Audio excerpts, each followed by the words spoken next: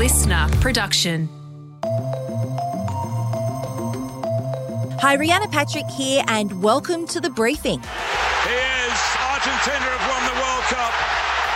France have lost their title. Lionel Messi has won the World Cup. Yes, the winner is Argentina in a gripping match that came down to extra time and then a penalty shootout. It's Argentina's first win since 1986, with Lionel Messi finally locking down the only major trophy that has been out of his grasp until now. And the World Cup has been dominating headlines over the last few weeks, and not always for all the right reasons. We're going to talk the wins, the upsets, and everything in between in the second half of this episode. But first, here with today's headlines is Eleanor Harrison Dengate. It's Monday, the 19th of December. First, we're turning to a soccer story a bit closer to home. Victoria Police have released photos of 9 wanted men in the wake of Saturday night's violent pitch invasion, while 2 men have already turned themselves in. Yeah, Eleanor, if you missed how this all began, on Saturday night, fans at an A-League game between Melbourne Victory and Melbourne City were protesting a decision that would see the next 3 A-League grand finals held in Sydney.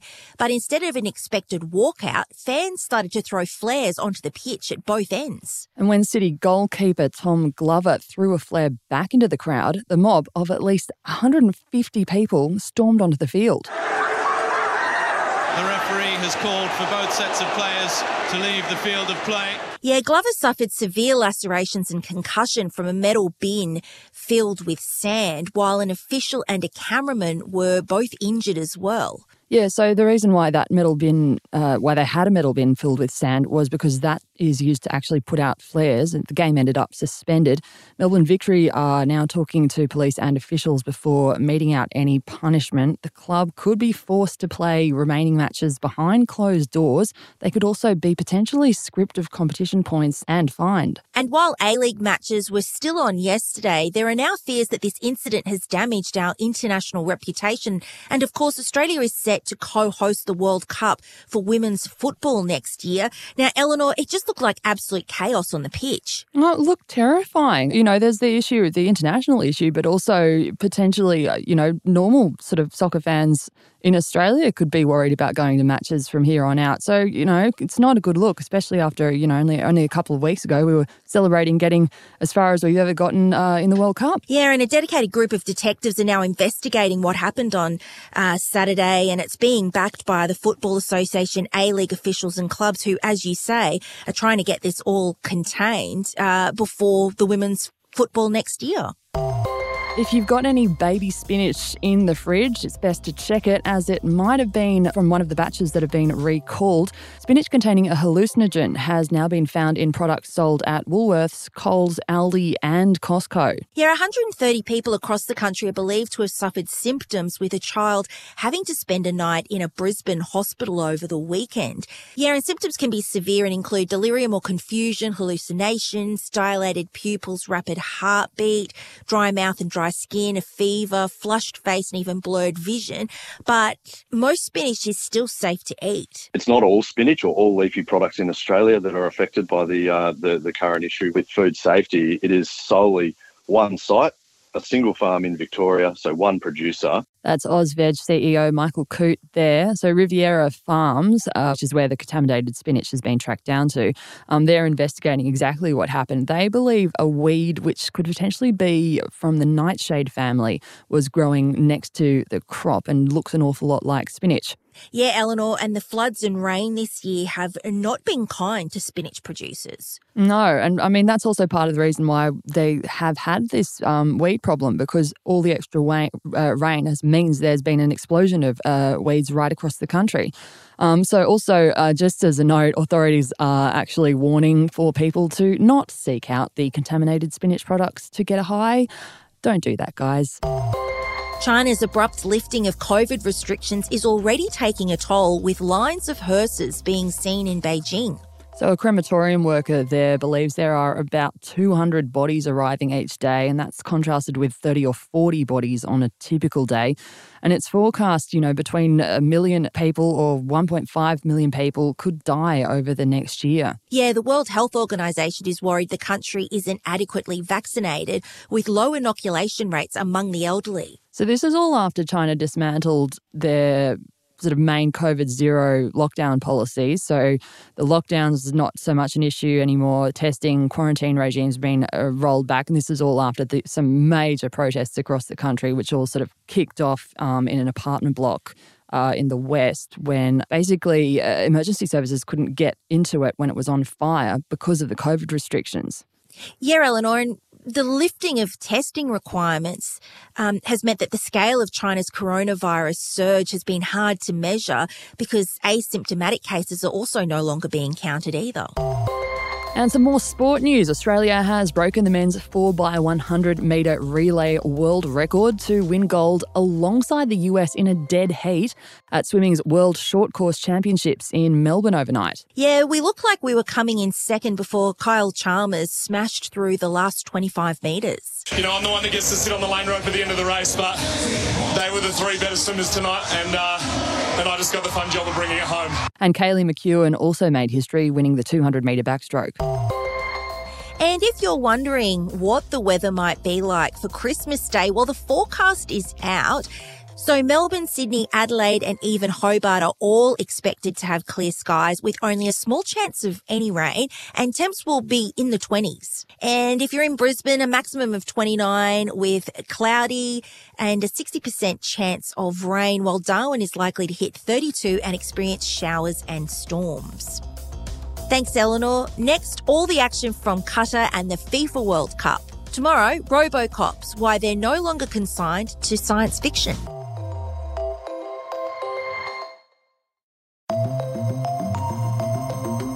In a FIFA World Cup final you couldn't have predicted, a game which went into extra time and then a penalty shootout, Argentina has held on against France to take the championship. In a nail-biter which saw the game at 2-2 at full time, then 3-3 in extra time, with Argentina then winning the penalty shootout 4-2. France's Kylian Mbappe, who scored 8 times in this World Cup, one more than Argentina's Lionel Messi, took the tournament's Golden Boot, while Argentina's Emi Martinez took the Golden Glove Award for Best Keeper. ABC sports journalist and broadcaster Tracy Holmes is in Qatar. Tracy, you really couldn't have asked for a more gripping, sensational final game. You really could not. I mean, it had everything involved in this match. It had the fairy tale ending. Then it looked like the fairy tale for Lionel Messi was going to be denied.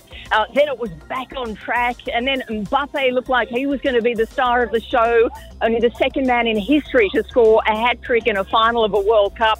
But in the end, I guess you could say, history really was here this evening for Argentina and for Messi, who now can claim without doubt to being the greatest player of his generation. It took him 5 World Cup attempts to get a World Cup, but he has now got that. And oh my gosh, did he have to fight to do so. Oh, Tracy, it felt like much of the world was behind Messi getting this last remaining major trophy for his collection. You've mentioned Mbappe there, but who else stood out in the final? In the final, look, it's impossible to say. The goalkeepers, whenever you have one that goes to a penalty shootout, you have to give credit to the goalkeepers because they are phenomenal. The captains, the coaches, the bench, everybody was just so incredibly supportive. You couldn't deny anybody. And both teams had such a difficult task. It has been a grueling World Cup. And so in that regard, they were fighting injury, they were fighting fatigue. We know the French team had a virus go through the camp. But, they all just pulled out whatever they needed to pull out to give us a final of the ages. What was the feeling in the stadium when that final penalty kick went in? The entire match from start to finish was just pumping. So at one point it was Argentina. The fans here have just been so thick and strong for Argentina. And they had one end of the venue absolutely pumping. It was a capacity venue, almost 90,000 people. And then, of course, when France came back and equalised and sent it to overtime, the French suddenly found their voice. But the Argentinians didn't want to believe it, and they willed their players on for more. And then right at the end, of course, you know, when it was obvious that Argentina had won the penalty shootout 4-2, it was just mayhem. The bench was already in tears. You know, Messi, I cannot imagine what has gone through his mind and his emotions throughout this game. Just incredible. And I think everybody that has been lucky enough to be here tonight will talk about this final for many, many years to come. And that's for the French as well as the Argentinians. You know, it's for the Messi fans and the Mbappe fans. We have seen a legend now pass into absolute godlike status, up there with Maradona. And we have the very next one already on his way through, Kylian Mbappe, a World Cup winner already. He's not yet 24. I think his birthday's in 2 days' time. And he finished runner-up in a second World Cup. So, and finished with a hat-trick, and I think will win the Golden Boot Award for the most goals scored here. So, really legendary time. This was also a tournament of upsets with unlikely countries taking out the win. I mean, what do you think that says about the state of football around the world at the moment? I think what it says is that, you know, the World Cup can genuinely claim to being part of the world now. And with the rise of the teams we've seen from Africa and Asia and some of the results that we saw here, times have really shifted. We are seeing a real, I won't say changing of the guard yet because Europe is so incredibly strong. The South Americans have always been strong, but we are seeing a levelling out. And I think by hosting this World Cup, Middle East for the first time in this tiny nation that was put under such scrutiny for more than a decade, and in the end, if you talk about the tournament itself, they delivered an absolute world-class tournament with world-class football. And the crowds at this event have been a very different audience to your usual World Cup. And so we are seeing a bit of a levelling out. We are seeing the World Cup actually staged for the world. And it's a really nice thing to see. Yeah, well, Tracy, what do you mean about that with the audience? I mean, you've obviously seen a lot of these tournaments, but I mean, what do you mean by that audience really changing at the moment and being very different? Well, it's very different. This is a black and brown World Cup, if I can be as blunt as that. The World Cup is usually predominantly European fans for the European nations. They have most of the teams here. We're going to see a bit of a change in that because the World Cup will now change from 32 teams to 48. So we're going to see more teams from all around the world. But by having it in the Middle East and because of the controversy and the human rights spotlight that was put on this country in the lead up to it, many of your usual fans decided not to come. So many of the Europeans, we know the European press, the Western press, was really down on this World Cup from the start and right through until the end, to be fair. But what we've seen in its place is that, 30,000 people a weekend will drive across the border from Saudi Arabia. We have seen the migrant workers here in force at all of these matches. We have seen people from Africa who live and work here, or people that have flown across when they could, or people that live and work in the UAE that have flown across when they could on the daily shuttles. These are the people that have absorbed this World Cup. And it's been a World Cup predominantly without alcohol in public spaces. That has also changed the makeup. We've seen a lot of families. We've seen a lot of kids. We've seen a lot of women in the crowd at a World Cup that you don't normally see. And it's been incredibly hospitable. It's been incredibly friendly. And we have just seen a new face of a World Cup fan. That is quite remarkable just in and of itself. Tracy, you mentioned the controversies there. I mean, do you think this World Cup will be remembered for those, or do you think everything else that has happened so far means that it won't be overshadowed by some of those things that others were talking about around the world? And like you said, why people didn't turn up, some people. It'll be interesting to see what comes out in the analysis.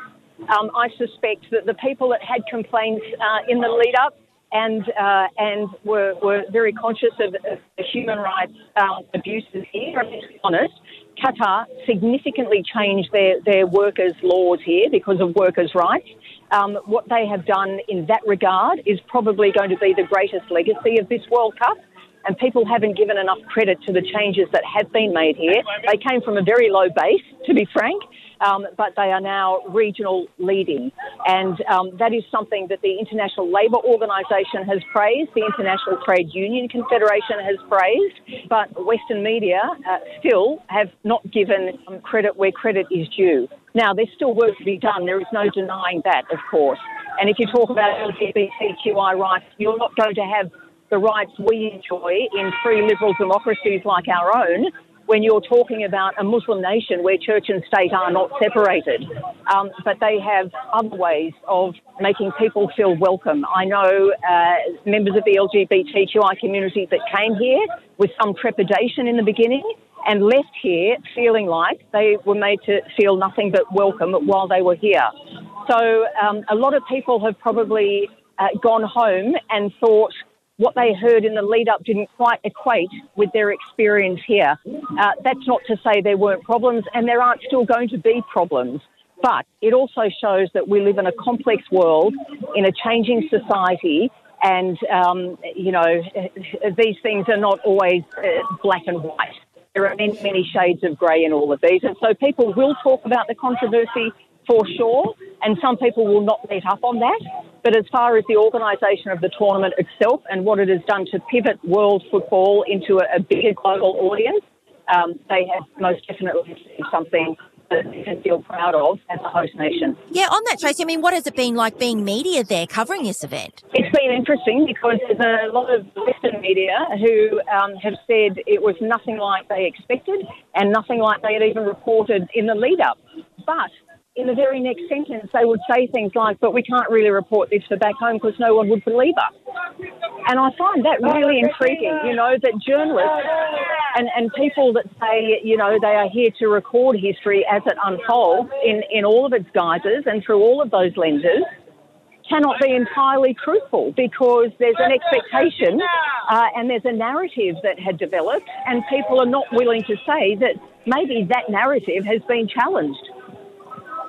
Yeah, and, and finally, Tracy, because I can hear that it's still going all on in the background there for you, but, I mean, this was one of the most successful campaigns for the Socceroos. It certainly was, and it also augurs well for the future. And, great credit to Graham Arnold and the team that he built, and a team of believers, given the non-belief around them that was heading into this tournament, and they only just scraped in by the barest of margins, but then pulled off a best-ever Socceroos performance at a World Cup. And that was phenomenal. And there are many people, excuse me, I'm losing my voice, many people who have been talking about the Socceroos, other nations, and they fully admire what the Socceroos have done. Some of the great nations in world football, including Messi and Argentina, gave credit to Australia. That augurs well for 4 years' time, and let's just hope that all the good work that was done is continued to be built upon as we head towards the next World Cup. And let's not forget, the very next FIFA World Cup is in fact in Australia and New Zealand, the Women's World Cup, which starts in 7 months' time. Yeah, Tracy, and I was going to say, no doubt you'll have a bit of a break and then you'll be back onto it for that one next year. Let's hope so. That's the ABC's Tracy Holmes from Qatar. And it sounds like it's all still happening there. It sounds absolutely just going off. But that's it for the briefing today. Tomorrow, Robocops, why they're no longer consigned to science fiction and why the San Francisco community is pushing back.